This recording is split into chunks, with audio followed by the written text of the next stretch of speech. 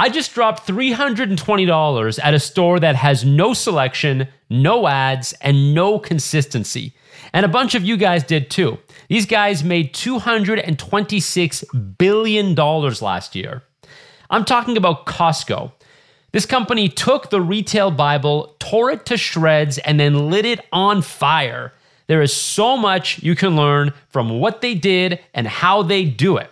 That's coming up right after this. Before we get to it, if you're new here, my name's John Davids. I've helped my clients make over $200 million working with my marketing agencies. You can learn more at johndavids.com. While you're there, get on the email list. I drop an email a couple times a week. You're going to love it. And of course, wherever you're listening or watching this, subscribe, leave a comment, leave a rating, leave a review, tell your friends. Let's get to the show. You're listening to Making It with John Davids. So today we're going to talk about Costco and what makes it such a unique business, a crazy unique business, and different lessons that you can learn from it, because I've learned a ton from Costco over the years. Let's start off with the members only policy. If you don't have a card, you are not getting into this place. Costco will unapologetically turn you away at the door. You gotta flash that plastic to get in. If you wanna wander these orange aisles, it is a privilege, and for good reason.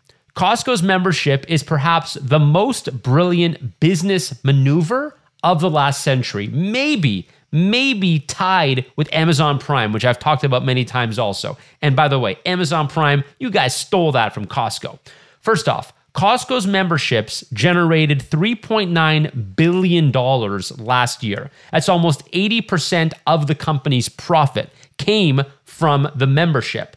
It provides them with cash flow upfront to fund operations for the entire year. So I get my membership fee back at the end of the year through my 2% rebate. A lot of people do. But even then, we have just loaned Costco $120 for 12 months at a 0% interest rate. Let me break that down because a lot of people don't understand the brilliance of this. If you were starting a company or you have a company and you're starting your year on January 1st, you need money, right? You need money to fund operations, to pay for capital expenditures, to pay your employees, to have a cushion, to pay your vendors, all this kind of stuff. And how do you make that money? Well, you have money from last year, and also you have money from operations, from selling whatever you sell. Costco has all those things, but they have something extra, which is at the beginning of the year, and it's not literally the calendar year, but it's different for every person, depending on when you got your membership. But at the beginning of every person's year, they have to hand over to Costco about $100, $120. It's different for every market. And even though by the end of the year, you're probably going to get that money back because Costco gives you 2% of whatever you spent back at the end of the year, you've effectively just loaned them that money. Isn't that crazy? Wouldn't it be nuts if you could go to all of your customers? Let's say you have 100 clients. If you can go to your 100 clients and say, okay, everybody, loan me $1,000. Everybody will want you to wire me $1,000. Don't worry, guys. I'm going to send this money back to you at the end of the year. No interest, and there's no collateral. If I go out of business, you're out of luck. Would they give you that money? Of course not. Why would they give you the money? But in the case of Costco, we do, because they make it a part of their value proposition, charging a membership just to walk in the door and have the privilege to buy stuff. We give them money. It's uncollateralized. Yes, I'm getting it back at the end of the year, but Costco made $3.9 billion. That's a lot of money to get up front to be able to use to fund your operations. I love it. Here's something else I love. No selection. You're looking for ketchup? We got you. We got you as long as you don't mind 2 mini barrels of Heinz, because that's what you're going to get. Those giant Heinz bottles. I have so many of them. All right, you want mac and cheese? No problem. Costco sells a 28-pound bucket of mac and cheese. Hope you broke those biceps. Hope you got that workout in. There's a reason Costco offers only 1 to 2 product options and no more. It's because you buy more of it, right? If we sold you, Costco says if we sold you 8 different kinds of pickles, then you would have to decide what kind of pickle do I want. But if they sell one kind of pickle or maybe two max, then you have a much more binary decision. Do I want pickles or do I not want pickles? And you don't get into the analysis paralysis decision-making process. So Costco limits their inventory selection. They also increase the size of every piece of inventory, right? You can't get a small bottle of pickles. You got to get a big bottle of pickles, or maybe they make you buy 2 bottles of pickles. And on top of all that, it's less SKUs for them to manage. So from an inventory management standpoint, they don't have to worry about all these different SKUs, all these different products. It's much more limited. It's a very, very effective way to run a business. If selection is your groove, Costco doesn't have it. But if you want an unreasonable number of Ranch Doritos, you know where to find them. Quick break so I can tell you about DemandScope. DemandScope is a performance marketing agency that helps you acquire new customers, keep them hooked, and scale profitably. Google ads, Instagram ads, TikTok ads, landing pages, email, and more. There are so many ways to get customers today, but if you're not doing it right, you'll end up blowing a whole bunch of money. And that's why I launched DemandScope. We're here to make sure you're doing it right. Get more customers today and scale effectively. Learn more at demandscope.co. That's demandscope.co. Here's something I bet you didn't know. Costco isn't just a retail juggernaut, it's also a consumer product giant. So get this, their brand, Kirkland Signature, that's their house brand, sold a ridiculous $58 billion last year. $58 billion. That puts them in Division 1, right next to Unilever, Procter & Gamble, and way ahead of stalwarts like Hershey and Kellogg's. Kirkland spends on advertising absolutely nothing. They don't spend $1 on advertising, which is one of the biggest costs for most consumer product companies. Procter & Gamble spends billions of dollars.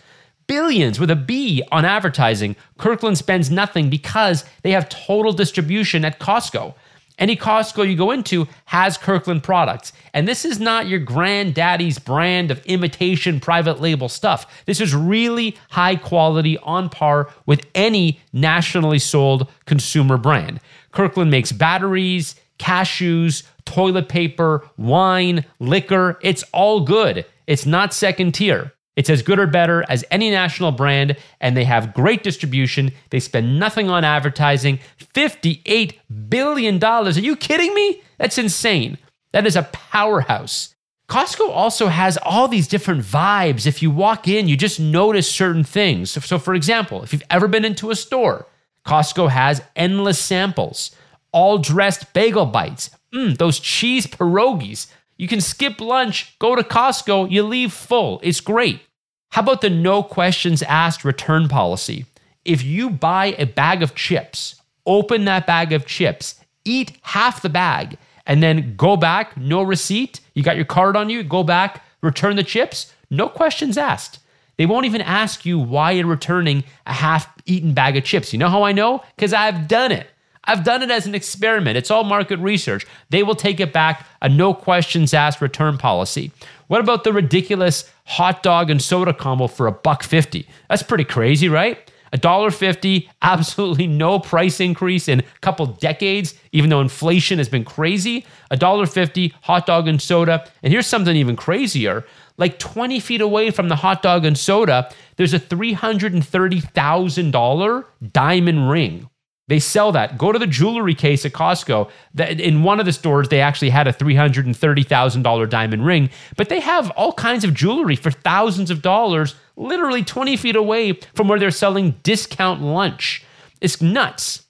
But it's a vibe. It's a Costco vibe. They have all these things they do, and people just accept it. It's crazy, but people accept it. The overwhelming lesson that I get from Costco, in addition to everything that I just told you, is that in order for brands to be truly influential, truly stand out, they really need to do their own thing. They need to play by their own rulebook. And here's the interesting thing. When you do one or two weird things, you just look strange. You almost look inauthentic sometimes, like you're trying to be different, like you're trying a little too hard. We sort of sniff some inauthenticity there. But when you do everything different, when you go kind of crazy, kind of kooky, the questions stop. And people just learn to accept that you are different. And then they will make the decision whether you are someone that they like or someone they don't like. Are you a brand that they can lean into or a brand that they resent? I'll be honest, I have friends, I know a lot of people actually, who really don't like Costco. They don't like the samples. Like, I don't want to eat a cheese pierogi from a stranger. Why are they trying to feed me a cheese pierogi? Or I don't want to buy a giant bag of olives or a giant box of toilet paper. I just need like 6 rolls, right? I'll get it at my local drugstore. People aren't all drawn to Costco, and the ones who are drawn to Costco are kind of obsessed with it, right? We line up outside and we line up at those sample counters, and we make sure that if we want to buy something, let's buy a few things. Let's go to Costco and buy a few things, right? The average price tag, if you look at your receipt at Costco, you meant to go in to buy something for $20, you leave after dropping $220 because they just make the shopping experience so nice. This is what I love. Again, I love the idea that when you lean into your weirdness and your strangeness and what makes you unique, the questions stop. And I'll give you one more example.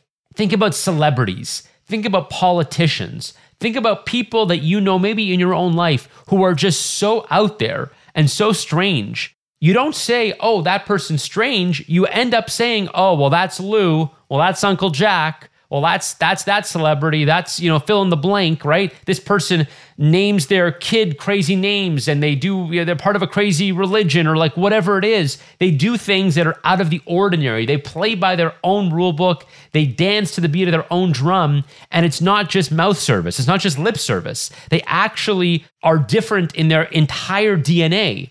And that's what you have to think about as a brand. If you really want to stand out, don't just do everything and conform because this is the way everyone else does it. Really think about how you can set yourself apart and be one of one. That is how you stand out as a brand in 2024.